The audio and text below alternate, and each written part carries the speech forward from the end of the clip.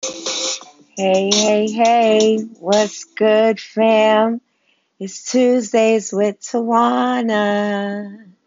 Yes, I am Dr. Tad, your host and your curator for this moment, building community one episode at a time with Tuesdays with Tawana.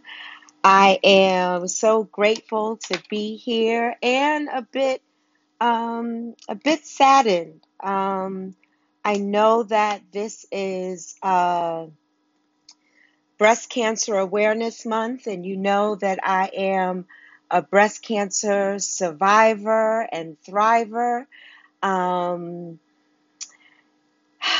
so we talk about, hey Angela, good to see you, beloved. So glad you are here. We know that the month of October raises awareness for breast cancer because breast cancer is so complex. It's so many different types of breast cancer, different types of therapies, whether it's immunotherapy, targeted therapy, chemotherapy. And for this month, because we talk about breast cancer, and let me just keep it 100. It's easier to talk about breast cancer than it is domestic violence. Easier, not easy, but it's easier to talk about breast cancer awareness than it is domestic violence, because of the the causes or the uh, genetics, or we don't really place the blame, if you will, on the woman or man who is diagnosed with breast cancer. We tend to be a bit more empathetic. Um, Although with Black women, let me just name it before we transition into domestic violence awareness and intimate partner violence awareness, we, Black women, are still dying at 41% higher than white women. We make this comparison because it's a simple comparison versus going through all of the BIPOC communities that are dying at a higher rate than white women. But that 41% has teetered between 40 and 41% for at least 20 years. And for all the advances that we have, all of the research that we have shifted to, a lot of these breast cancer support organizations have shifted to research versus supporting the person in treatment, in active treatment. The survivor and the thriver, they have moved to research to continue to find ways so that we might live longer, and not only live longer, but live a quality of life that is sustainable and causes us not only to survive but to thrive. And we got to reduce that number because too many women that look like me are dying. Too many women like me who have metastatic breast cancer, which means that it's spread to other areas of the body. And for me, it spreads outside of the initial place of diagnosis. So on my left side and my left quadrant is where my cancer was, and it spread beyond to my lymph nodes, and it also spread to my, um, oh gosh, I keep forgetting. It's all these big names, but it's names that's it's the pathways to the organs, but it didn't actually metastasize to the organ itself. So I have been diagnosed from day one with HER2 metastatic breast cancer, and I went from what they thought was stage 2 grade 3 because of my tumors to metastatic or stage 4 breast cancer. So I want to bring that awareness to you today that breast cancer is it's impacting us in so many different ways, and not only the person who is diagnosed, but family members, friends, uh, your care team, caregivers, caretakers, so on and so forth. And we all have an opportunity to come together in community and to fight this heinous disease. Hey, Miss Odessa, so good to see you. Yes, praise God for this moment. I get to see a picture of you and your words and insert your words into this narrative. So if you're joining us for the first time, just pop in on the chat. I will read your chat and insert your voice into this narrative. If you have any questions, you want to share a story, you have any concerns, just do so in the chat, and I will insert that into this communal narrative. So I show up to you today in October with a both and, with both being a breast cancer survivor and thriver, and also being a domestic violence survivor. So let's talk about domestic violence for our time together. And let me just allow me to create a space that is sacred, because the space of domestic violence, even talking about it, may not be safe. It may not even be safe for me. And I choose to do this to bring awareness so that we can end the violence through our voice. Our silence keeps the violence going. Our silence does not end the violence. But if we speak about it and we remove the shame by talking about it and really understanding it, because oftentimes it is our ignorance that ends up keeping people in domestic violence relationships, and we don't want that. We want people to live and to thrive. Hey, brother, so good to see you. I love you dearly. Thanks for always joining and supporting your little sis. Um, so my shirt says stop the violence, end the silence. So when we end the silence, we also diminish the shame that comes along with it, or the embarrassment, or uh, the blaming. You know, sometimes as a domestic violence victim, you begin to believe the narrative that is told to you, that this is your fault or you are to blame for this.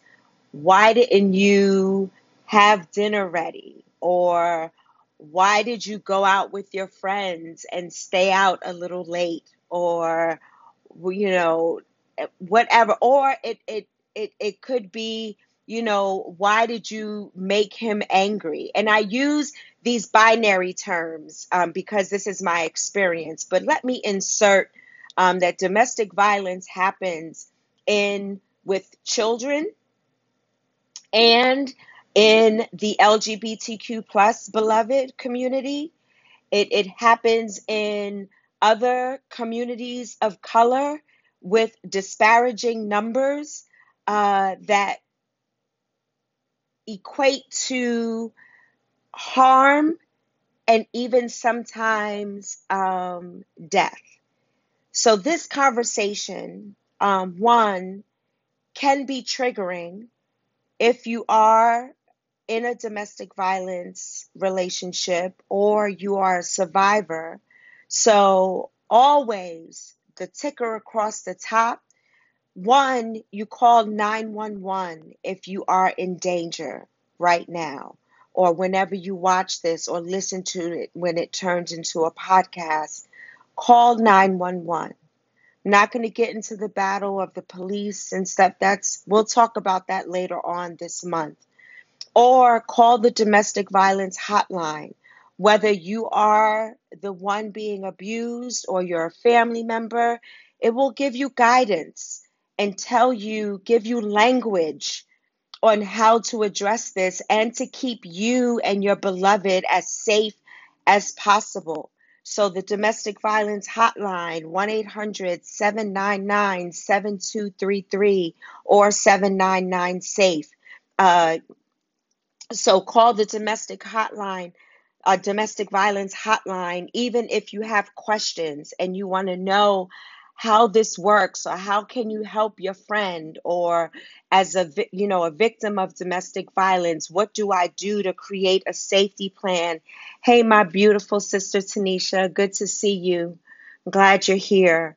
Um, to ask questions about what is a safety plan. There's a whole different language, and we're going to explore all of this for the month of October, because I think it's important for us not to be ignorant to the fact, to the language that's involved, to the actions that could or should be taken to remain safe and alive, to inform us so we can take informed actions. We can say informed things and life-giving things instead of re-victimizing the victim. Also, the I put the suicide hotline up here because words hurt. Words hurt. Being in an abusive relationship hurts. Being blamed for the abusive relationship hurts. And sometimes people just want to escape in a way that is harmful to themselves. So if you dial three simple numbers, 988, that's the suicide lifeline. Talk to somebody. Um, Talk to somebody about your ideations of suicide or harming yourself or harming others. This is real talk, beloveds. So we are going to have real talk today. And if at any point you need to take a step and take a breath or put it on mute, or even call the hotline yourself to talk about some things and ask some questions, please do that. Or send me a direct message if it's something you need to share, that you prefer not to share publicly, because not everybody can tell their story publicly the way I am. And it is a risk, and it is a risk that I am willing to take for my beloveds. It is a risk that I am willing to take so that we all might live and not die at the hands of this heinous act called domestic violence. Tanisha says sometimes domestic violence and suicide thoughts walk in tandem. Absolutely. You are right on it, Tanisha. And that's why on the ticker, I always put both numbers together, because sometimes they're not separate. They're not in silos. They actually work hand in hand. They work in tandem, as Tanisha said, and we don't want that.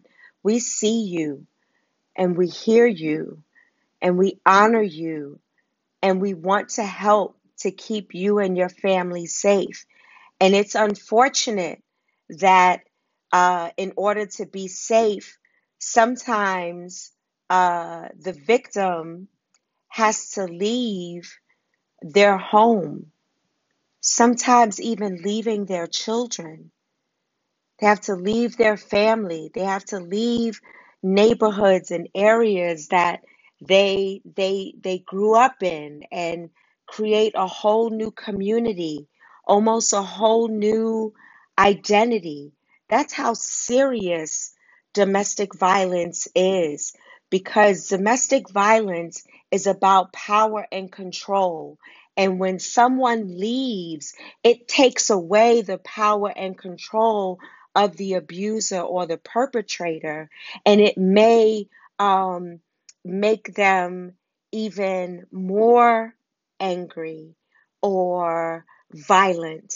And so far as to find by any means necessary, find you to take their power and control back. When we look at the power and control wheel, and we'll talk a little bit more about this later on during the month, but it's a cycle. It's one thing to have an argument with someone or to have an altercation. Like I was a fighter growing up. Um, and uh it didn't necessarily fall under domestic violence and intimate partner violence because one, it didn't happen in my home. It happened in the streets. I grew up in Harlem and Wagner projects, and sometimes it was survival of the fittest, right? But the domestic violence and intimate partner violence is this cycle that um Yes, Angela. I wish my niece was here. My niece is here visiting, but she had to run out on an errand. She'll tell you. My brother, he better not tell you. He's on this line. But that's how we had to grow up. And now look at God. Me and my brother, transformed, loving God, loving people, not letting other people's stuff push us to a point of fisticuffs, right?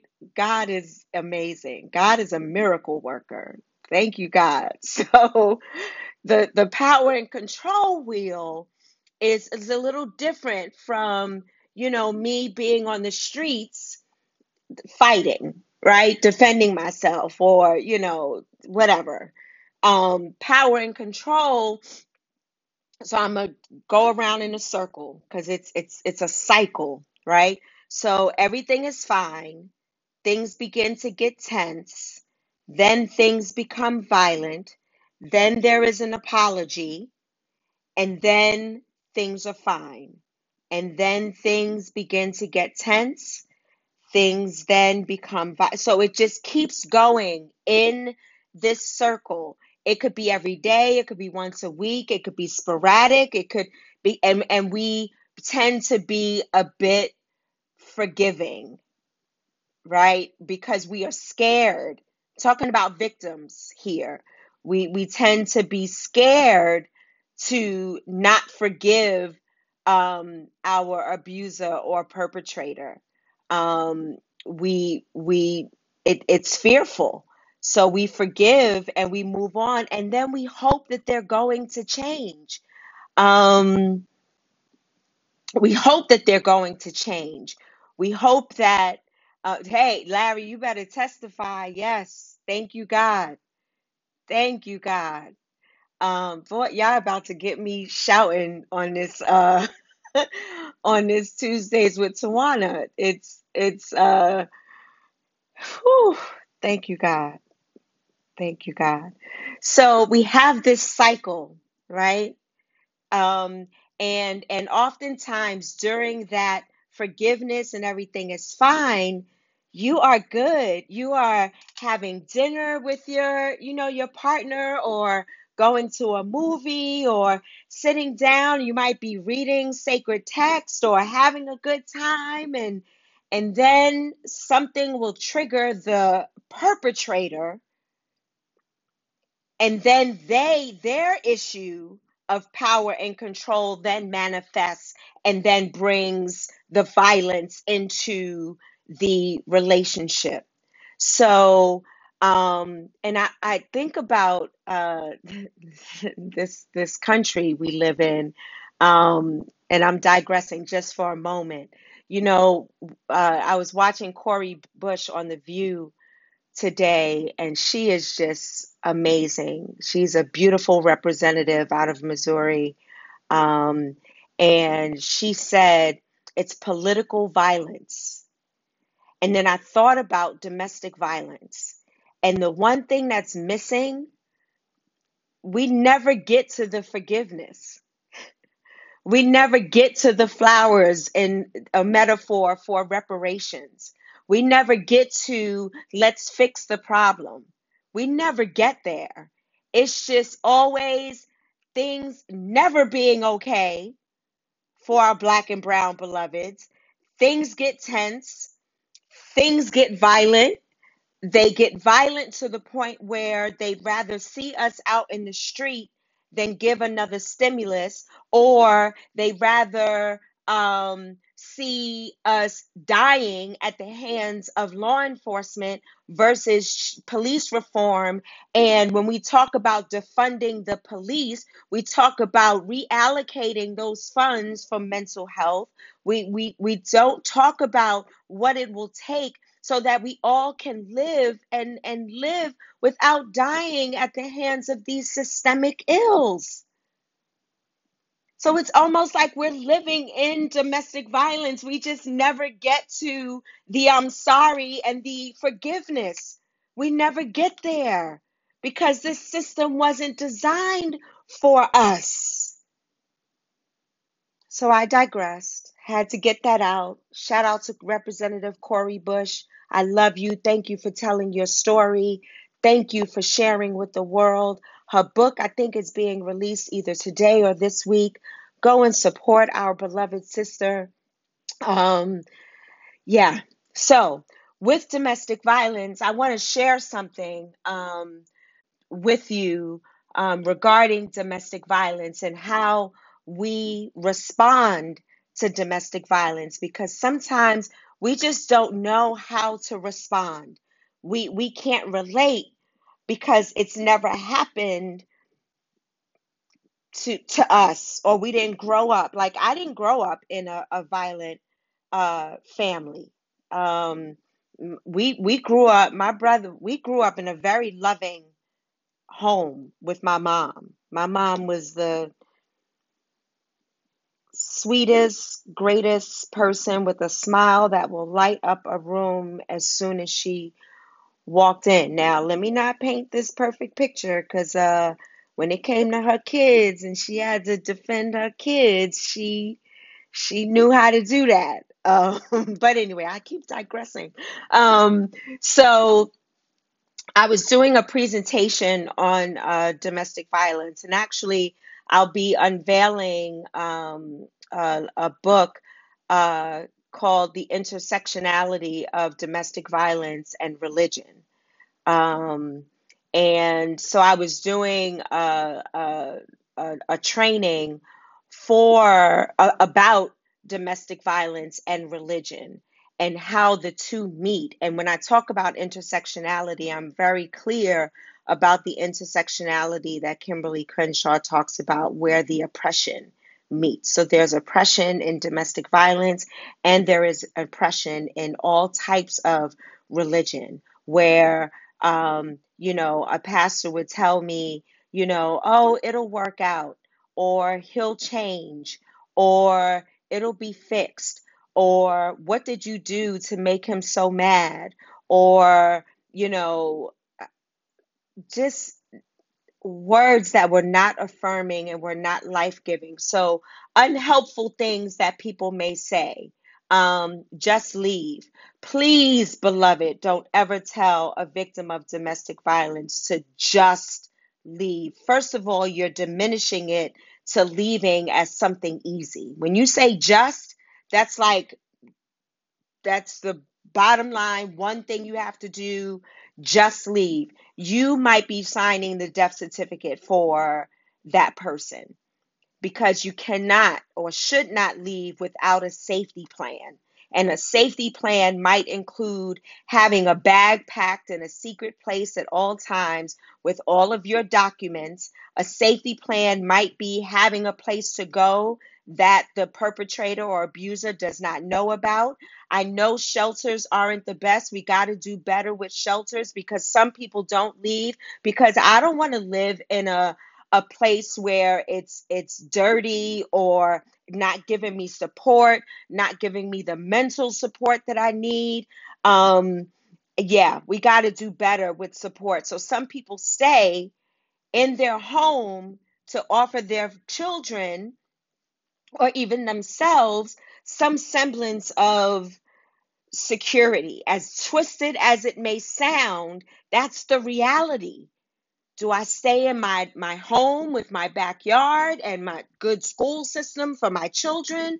Or do I snatch them up and go into a shelter that is dangerous, that doesn't deal with mental health, that doesn't provide, the schools in the area are lacking libraries and that we know all that, right? So just leave is just not something to say to someone who is in a domestic violence relationship. Fight back. Again, you just might be signing that person's death certificate, because the more you fight back, the more you are taking that power, trying to take that power and control, or taking that power and control away from that person, and it incites anger.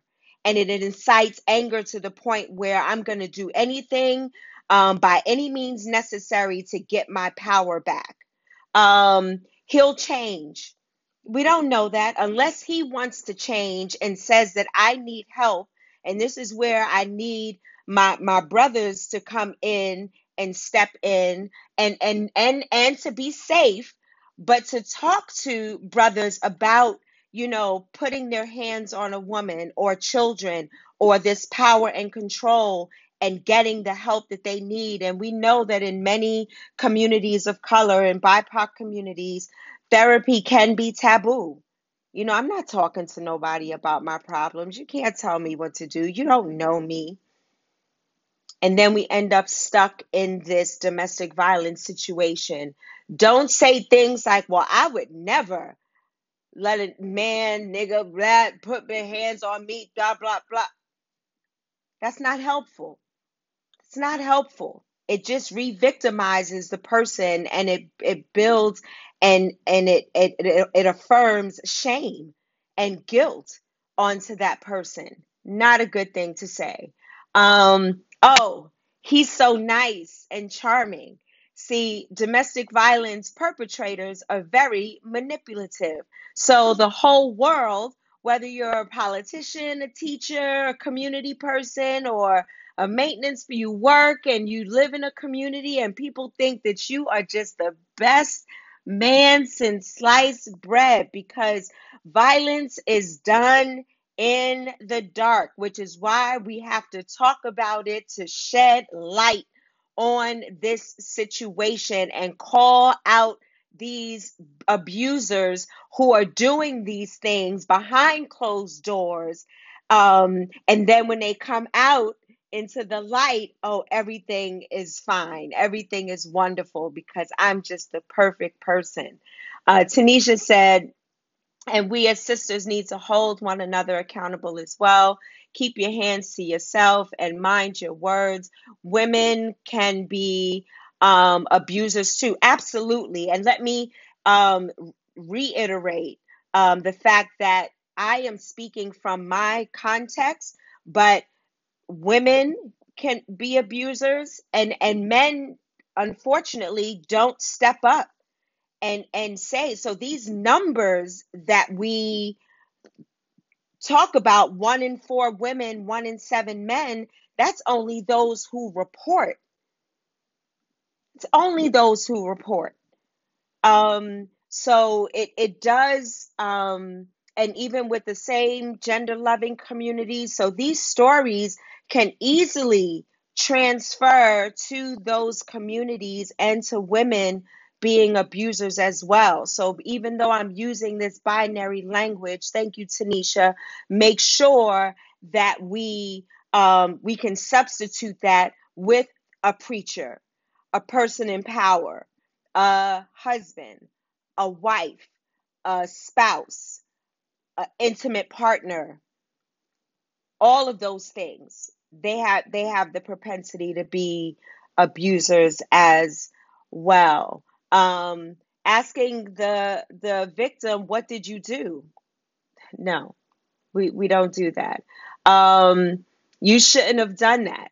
Or worse yet, I don't believe you, because he or she is so nice in public, Such a wonderful person, works hard, has a great job, you got a great home, all of the the things on the outside, the material things that we see, but we don't see the physical and emotional and psychological and financial and spiritual abuse and sexual abuse that's going on behind the doors. So as we close, I want to offer this to you. Here are some things that we can say. These are things that we can say when we find that someone is a victim of domestic violence or intimate partner violence. I hear you. And then we listen deeply, without judgment. I see you,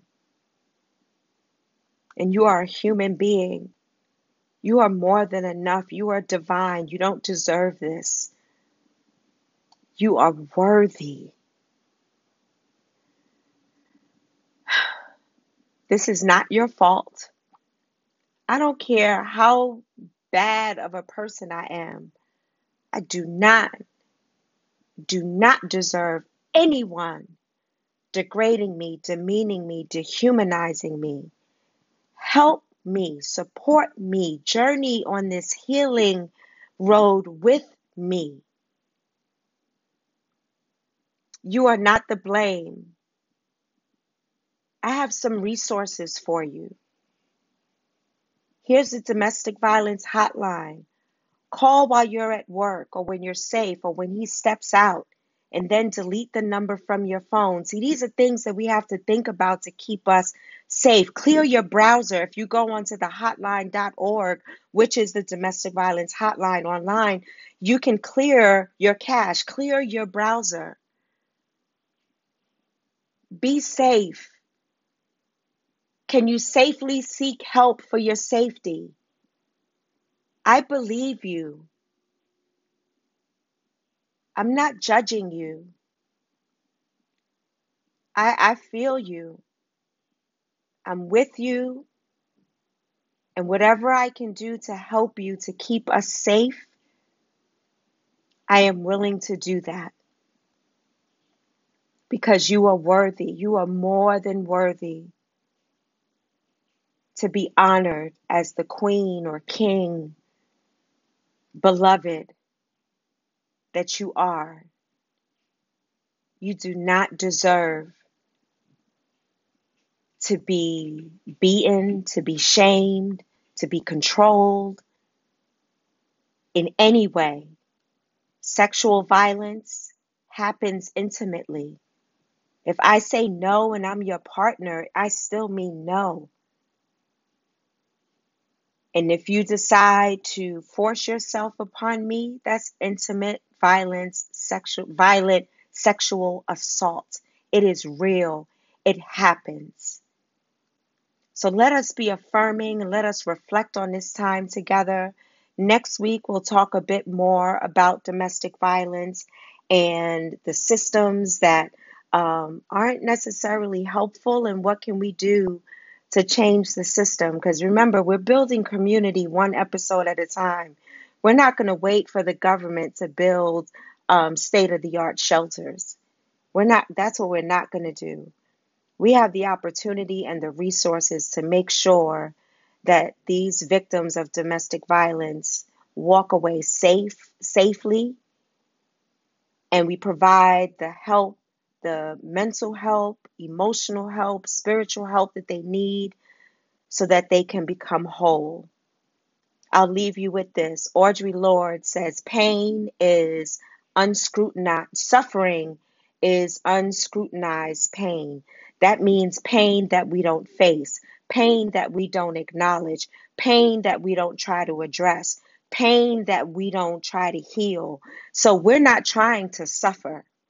Suffering is just not in our DNA. It is not in our communities. We will not suffer at the hands of abusers.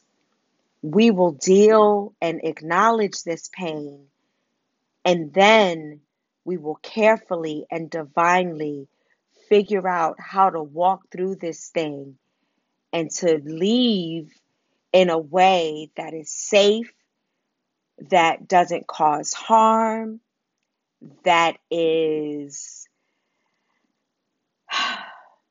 life-giving.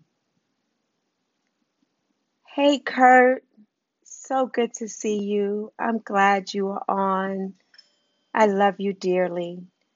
So blessings to you, and we'll continue to journey together on healing through Domestic Violence Awareness Month and Intimate Partner Violence Awareness. Be safe. I love you dearly, and I'll see you next week. I'm out.